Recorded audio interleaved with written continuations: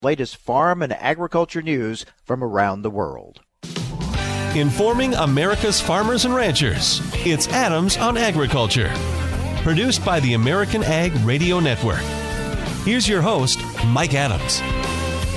Hello, everyone. Welcome to Adams on Agriculture. Thank you for joining us and letting us be part of your day. We appreciate it. Coming up on our program today, UPS with a big announcement. They are expanding their service and coverage throughout rural America. We'll get the latest on that. More reaction to the signing of USMCA, how it impacts more segments of agriculture. We talk a lot, of course, about corn and soybeans and hogs and cattle. Well, we're going to talk about apples and potatoes today, the impact on those sectors of U.S. agriculture. And we'll check in with the National Milk Producers Federation to get an update on the ongoing battle over dairy labeling and these imitation products' use of terms like dairy and milk. We'll get the latest on that coming up on today's program. But we're going to start things off talking trade today with Dave Salmonsen, Senior Director, Congressional Relations for the American Farm Bureau Federation. Dave, we finally have USMCA signed. Now all eyes on Canada. How are things going there? Well, yes, it all turns to Canada next. They have introduced legislation in their parliament. Expectations are working through their system. This could be done sometime in March, be ratified by Canada then. And then there's further processes that have to be done among the three countries. They have to determine that they've met some of their obligations ahead of time. For Mexico, of course, that means some of the things they've agreed to do in labor, such as independent unions, collective bargaining. They have to show some progress to that. Auto rules of origin and such that all three countries agreed to have to be implemented in U.S., Canada, and Mexico. And once that is done and they've exchanged documents asserting all that among themselves, this will finally go into force. So this could be happening sometime this summer. So while we think, the major political hurdle was achieved here with passage in our Congress, signing, of course, by President Trump yesterday, it's still got a ways to go before USMCA can fully replace NAFTA.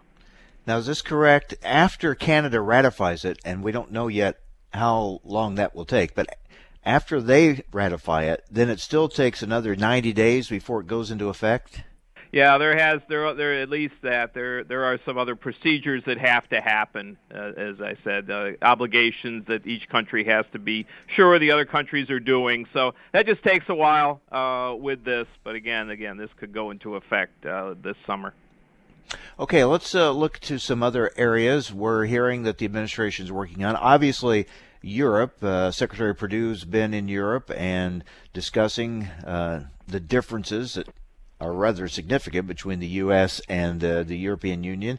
It seems still like this would be a heavy lift to get a trade deal done with Europe, but they are trying. Well, they are trying, and realize after tomorrow, January 31st, the European Union will not be the European Union we've known these last 46-plus years. Britain will be out. They'll be on their own. So a little different makeup in the European Union going forward. In fact, very different. The issues in agriculture, remember how long we've been dealing with these issues. In fact, the U.S. and Europe have had differences over trade in poultry going back to the mid-'60s. And that's been an ongoing back and forth. And, of course, you had beef and pork, GMO labeling, geographic indications, there's other issues. The Europeans have issues on their side. They're trying to get products in that we've held up over the years. So there's plenty to talk about. There is a lot of history behind all of these discussions and disputes, but that's what's on the table there for agriculture. And, of course, even though the Europeans have been loath to talk about it, and so far, there's always the issue of tariffs. They have higher tariffs on our agricultural imports than we have on theirs. So that's an issue that also is a barrier to getting into markets. So, and that's just the ag side. There's lots of other issues that would go for even a leaner deal versus a comprehensive agreement. So, But this ground's been all gone over before. Remember the TTIP, Transatlantic Trade and Investment Partnership negotiations from 2013 through 2016 covered all these areas of standards and tariffs and all the ag issues. So this, in a sense, is going back to that and trying to make progress. But we've got a new political dynamic in Europe. The same time, of course, the United Kingdom has to work on a trade deal with the EU, try to get that done this year. That's their goal. U.S. wants to do a trade deal with the United Kingdom. So you've got a lot of cross currents here between Brussels, London, and Washington in 2020. Meanwhile, there seems to be a real effort by the administration to get something done with India. What are you hearing there?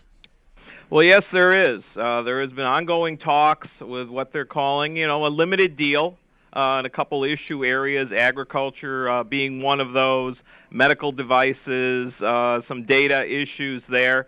Trying to get a deal with India. The President Trump is planning a trip to India the end of February, so I'm sure there is a tension there. Remember that last year the U.S. Basically withdrew what's called the General System of Preferences from India. They'd had that ability to export some product tariff-free to us for a long time. The U.S. stopped that and is saying we'll restore that as long as we get basically the same amount of access into India as they have through that program into the U.S. So that's part of the negotiation. And again, there is here, it seems to be a bit of a time pressure, trying to see if there's some sort of a deal that can be reached in the next month or so. So we'll be watching that closely.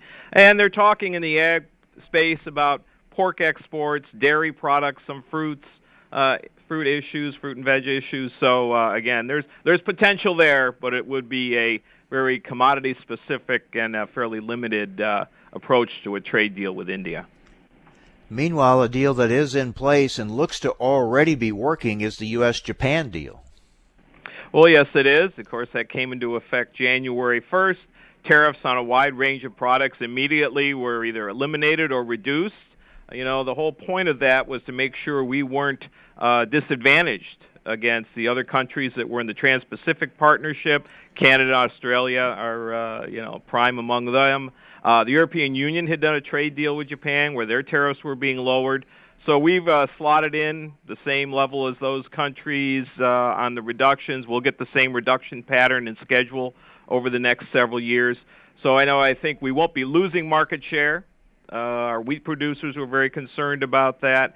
There's more to go. There's more to do. We're looking forward to a Phase 2 trade negotiation with Japan that can start in May.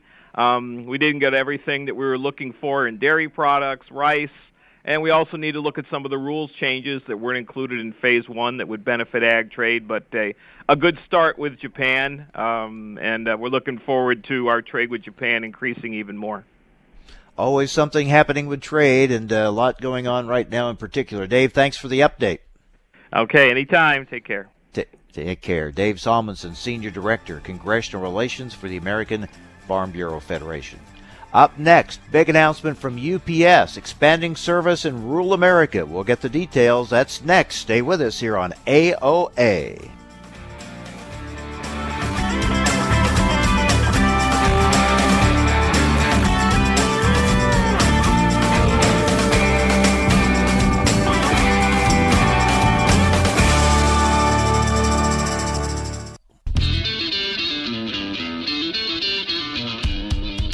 Information America's farmers and ranchers need to know. Adams on Agriculture. Now, back to Mike Adams. And welcome back. A couple of notes. I'm going to be spending some time in Texas the next couple of weeks.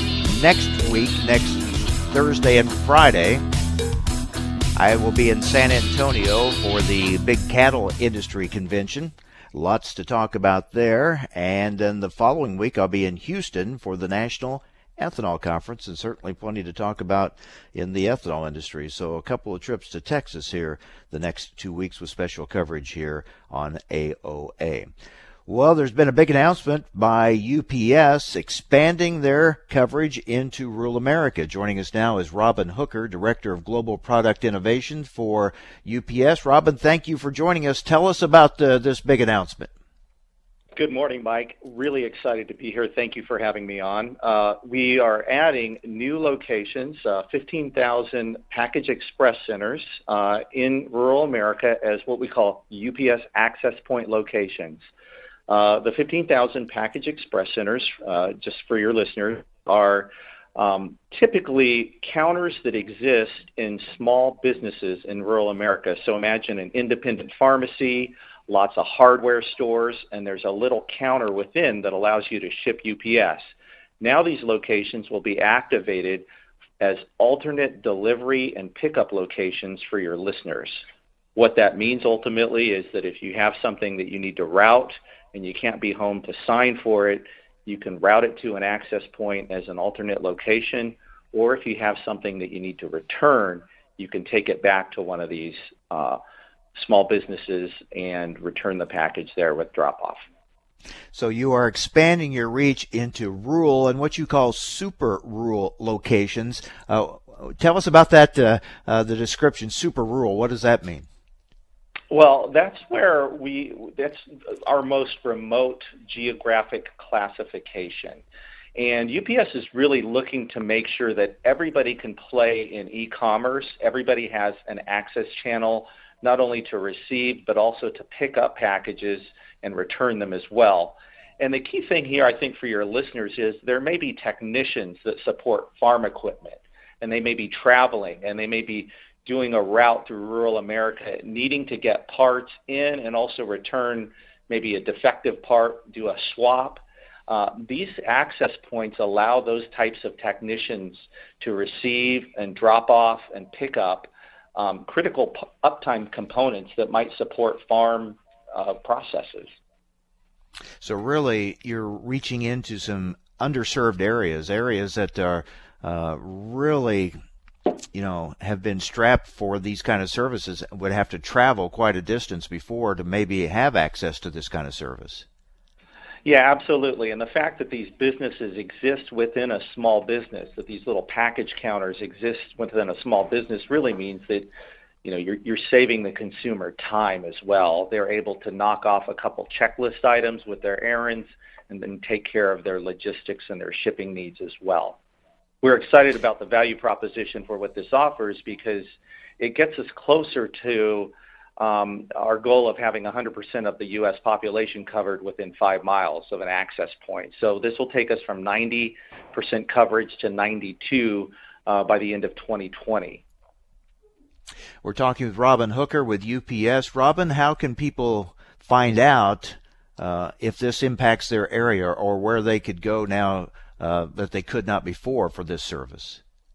Mike, this is a great question. So we have something called the UPS Global Locator. And the Global Locator is part of our website. It will allow you to go in and look for locations by entering your zip code. It will give you an array of locations that are near where you've entered your address or zip, and that gives you an opportunity to find the locations nearest to you. Now, the package express centers that we've announced, these 1,500 new ones, they are not fully deployed yet. We have about 50 up and running that we piloted. It went very, very successfully. But in the same vein, we're still doing the rollout, which will take place throughout 2020. But in the meantime, your listeners can check the locator for locations that are nearby. And the Package Express Center does offer full-service shipping.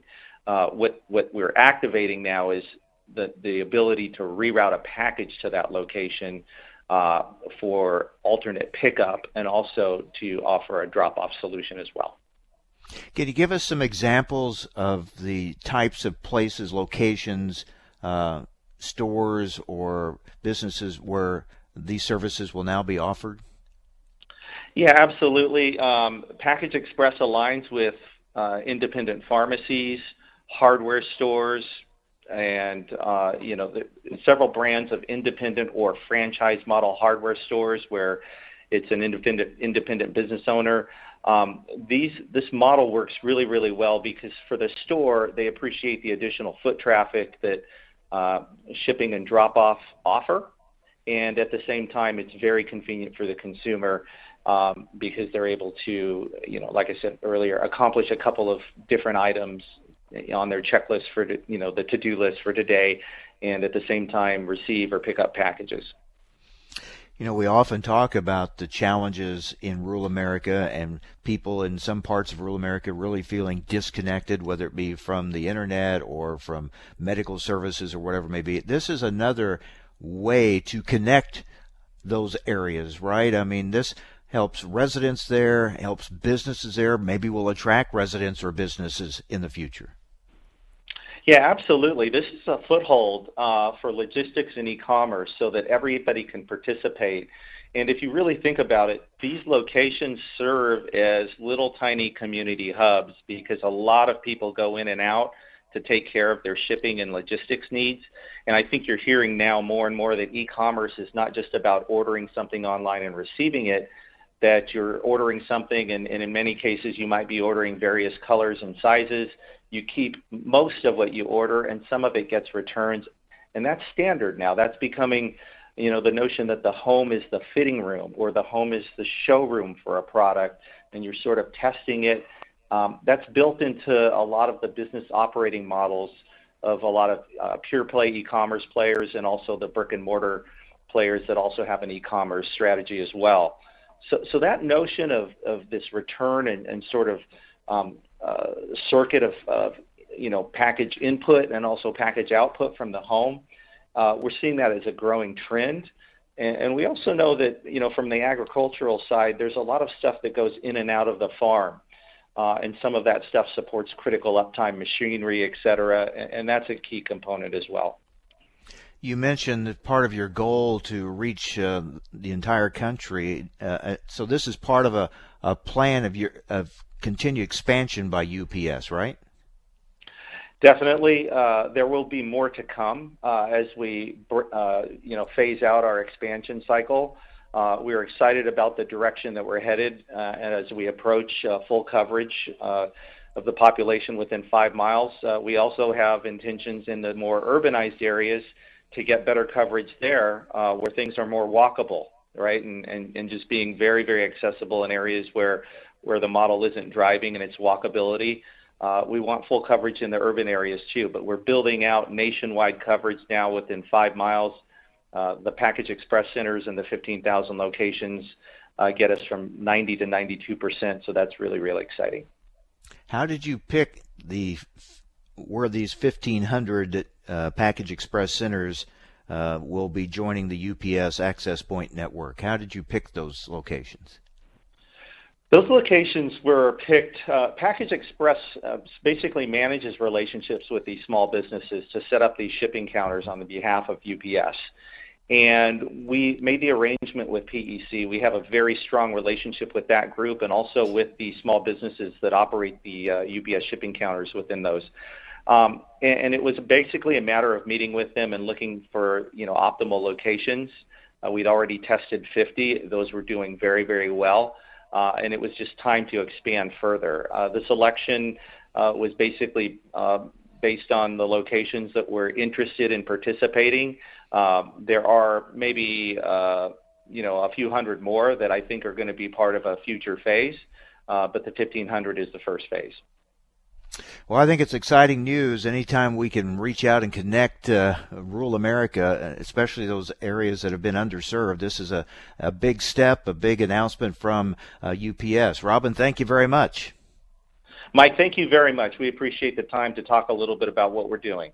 Take care. All right. Very good. Robin Hooker, Director of Global Products Innovation for UPS. Again, big announcement as UPS expanding its reach into rural America, providing these services for areas that may not have been served or at least not conveniently served in the past. All right, stay with us. Coming up next, more reaction to the signing of USMCA, how it impacts U.S. agriculture. That's next on AOA.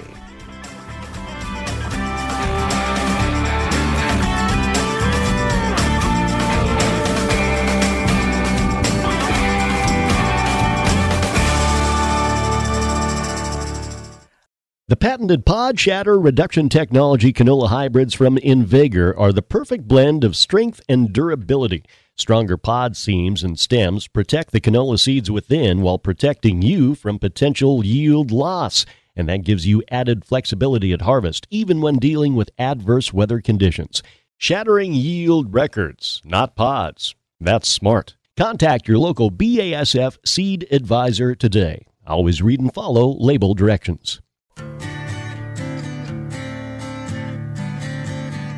Information America's farmers and ranchers need to know. Adams on Agriculture. Now back to Mike Adams. And welcome back. We continue to get reaction to the signing of USMCA and how it impacts different segments of U.S. agriculture. We have two guests with us now. Jim Bair is President and CEO of the US Apple Association. Also with us is Kam Quarles, CEO of the National Potato Council. Gentlemen, welcome both of you to Adams on Agriculture once again. Jim, I'll start with you. Your reaction to the signing and what this means for the apple industry. Hi, Mike. This was a huge win for U.S. agriculture. Mexico and Canada are the number 1 and 2 markets for many U.S. ag products, and that certainly includes apples. We normally export $1 billion worth of apples around the world, and half of that goes to Mexico and Canada. So this is a huge win, one that we sorely needed. And Kam, from the potato perspective, what's the significance of USMCA? Mike, very, very similar to what Jim sees for his apple producers. For the potato industry, Mexico and Canada, they're the number 2 and 3 largest export markets for us. Collectively over $550 million in annual exports. So stabilizing these markets, renewing the terms of trade, it's not really a revolution from NAFTA, but it's an evolution, a very necessary one. That these are all real positives for us. So we're very excited we got this thing to the finish line.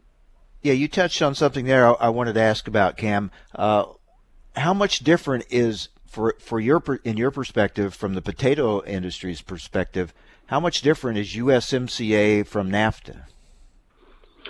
Well, when you look at the growth of both Mexico and Canada under NAFTA, it was working very, very well for us.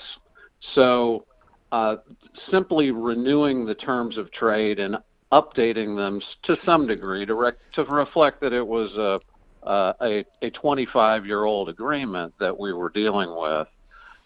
Those are necessary steps. There are some incremental improvements that are embedded within USMCA relating to how all countries will deal with pest and disease issues.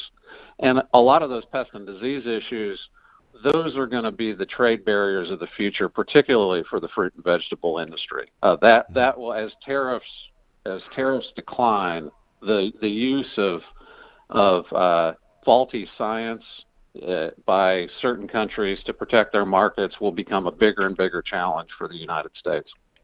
Jim, your thoughts from the apple industry's perspective? Much change? What would the improvements of USMCA be over NAFTA for you?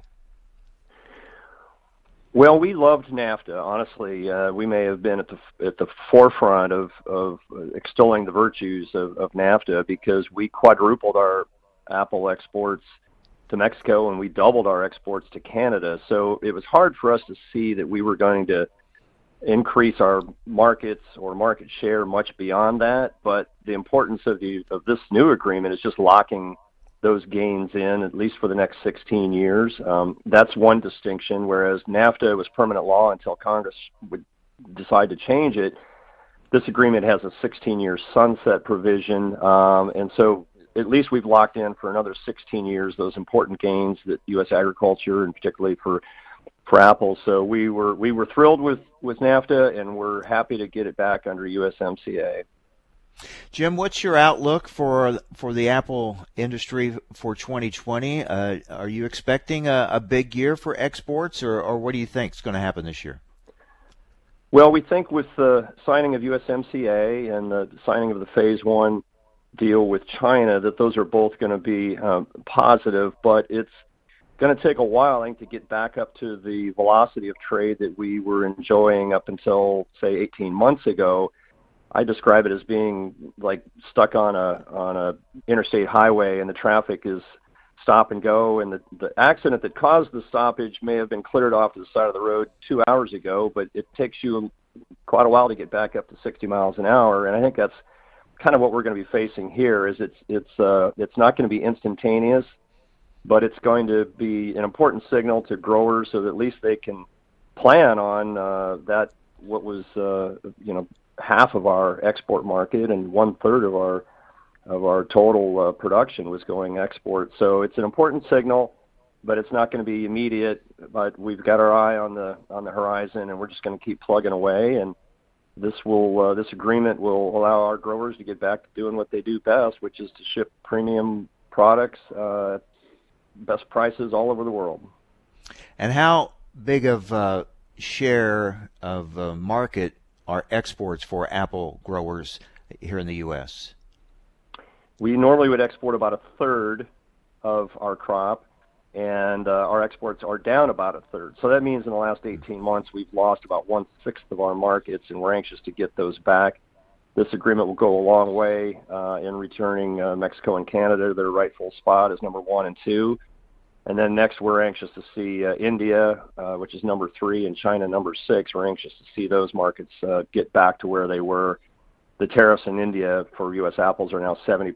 The tariffs in China are 60%. So that's our next goal. That's our next objective. We're anxious to see the administration, push hard on those and get those markets back too. Kam, what's the outlook this year for exports for the potato growers? Well, we're clearing away some of the volatility that Jim indicated. We were seeing that same thing too for potato exports. When you looked around the world, the markets that were potentially going to be compromised by all these trade challenges, you're talking about fully half of our exports could have been threatened. Getting USMCA done, it's a great signal that the U.S. can get these deals to the finish line. Now we really want to focus. The China Phase 1 agreement was a good announcement. There were some potato-specific provisions that were included in it. What we really want to focus, though, on is essentially we were ratcheting tariffs up in China and the U.S. kind of in a tit-for-tat manner. That just froze those tariffs where they were, but they're still at an elevated level. We want to see the two sides get together, reduce those tariffs back to the competitive levels that we were at before, also expand market access to valuable markets, Japan, China, Mexico. The potential that's out there for the potato industry, if we get these market access agreements right, is really significant. You're talking about a huge expansion of opportunities to export, particularly in the chipping and the fresh potato markets. Right now, we're moving about 20% of our overall volume has to find a home in foreign markets, and by further opening these valuable export markets, that number is going to increase if we can get it right. Another issue I know that you'll be addressing, Jim, we'll start with you from the apple perspective. That's the labor issue. That'll be huge for you to be able to take advantage of these opportunities in trade. Oh, absolutely. We were so happy and excited that the House of Representatives back on December 19th passed the ag labor bill. A lot of people said it couldn't be done. It was remarkable to see liberal Democrats and conservative Republicans come together in a way that hasn't been done in a few years in Washington, D.C., and they put aside their overheated political disagreements for the moment and passed a bill that has tremendous promise for U.S. agriculture. It would address the wage issue. It would also make a path for the workers that are here illegally to come out of the shadows, pay a significant fine to get right with the law, and then be able to work legally. And it also would include for the year-round agriculture like dairy and confinement agriculture and so forth, the first time that they'll have access to a legal labor pool. So it was really important. So now our attention moves to the Senate. We've got a couple of Senate champions that are already writing up a bill. We think it'll actually be more friendly to agriculture. But nonetheless, we're anxious to see that happen, get the two houses together, iron out any differences in a bill, and get it to the president's desk for signature. And that would just be an absolutely enormous accomplishment in this white-hot political environment to get something done for agriculture that's been overdue for 25 years or more. Kam, labor a key issue for potato growers too? It's really been growing in its importance, Mike. Now, as we go around the country, labor is the top one or two issues combined with what we've just been talking about with trade. So we work very closely in a coalition across U.S. agriculture that Jim's organization is involved in. The National Potato Council is involved in that. We've been spending a tremendous amount of time trying to get that House bill to the finish line. As he indicated, it's not a perfect bill, but really nothing that we deal with is ever perfect. Now the Senate has the opportunity to improve on it. Much like how we deal with a farm bill every 5 years, you take the good provisions you can pass in the House, the good ones in the Senate, you fix them up in conference, and you hopefully deliver a bill to the president's desk that's actually going to matter. So we're pretty excited about this opportunity. We'll be watching that closely. Our thanks to Kam Quarles, CEO of the National Potato Council, and Jim Bair, President and CEO of the US Apple Association. Gentlemen, thanks for joining us. Thanks, Mike. Thanks, Mike. Stay with us. More to come here on AOA.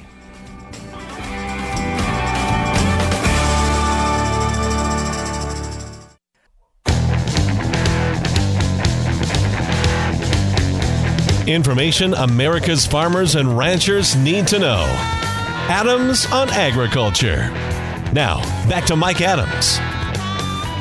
Well, the dairy industry's battle to protect their name, their brand, as the use of terms and names like dairy and milk continue to be used by imitation products. Well, that battle continues, and with an update, joining us now is the Senior Vice President for Environmental and Regulatory Affairs for the National Milk Producers Federation, Clay Detlefsen. Clay, thank you for joining us. Bring us up to date.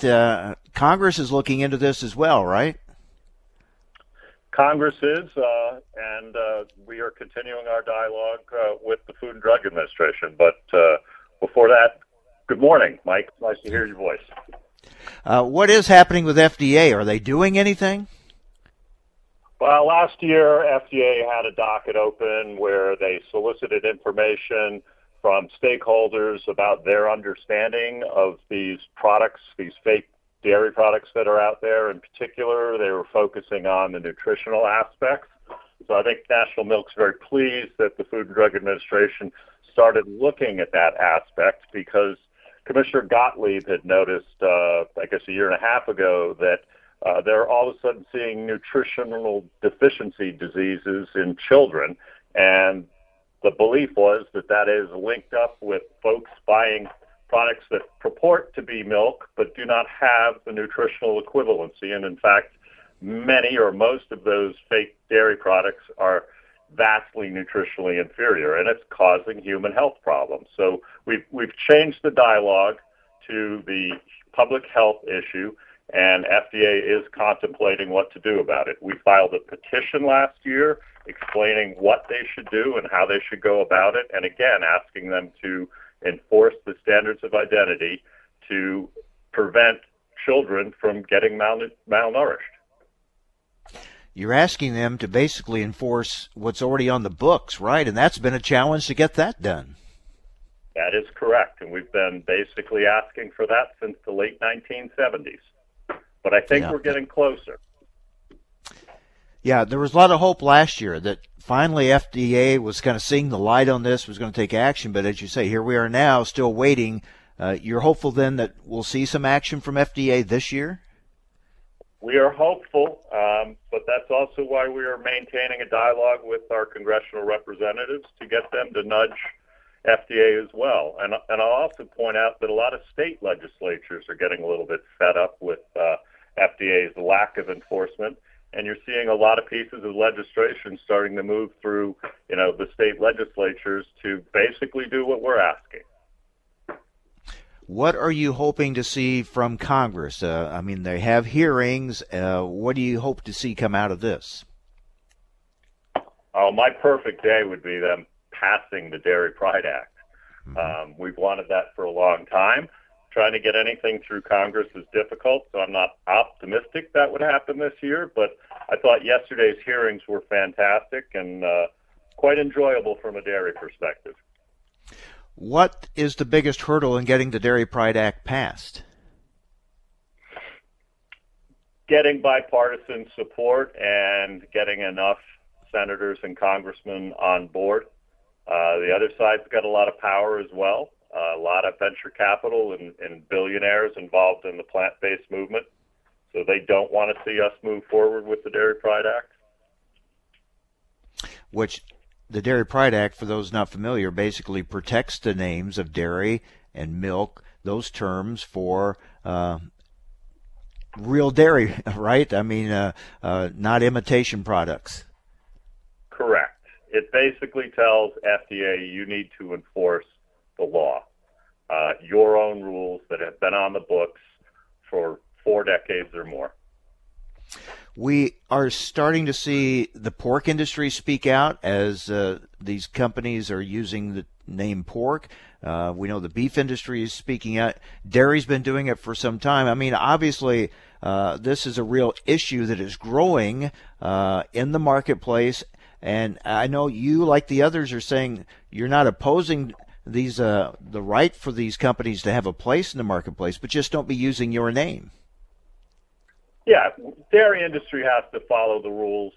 These other folks need to follow the rules. It's really funny if you look at it. If a dairy processor has anything wrong with the information on their packaging, their labeling, FDA will call them out in an instant.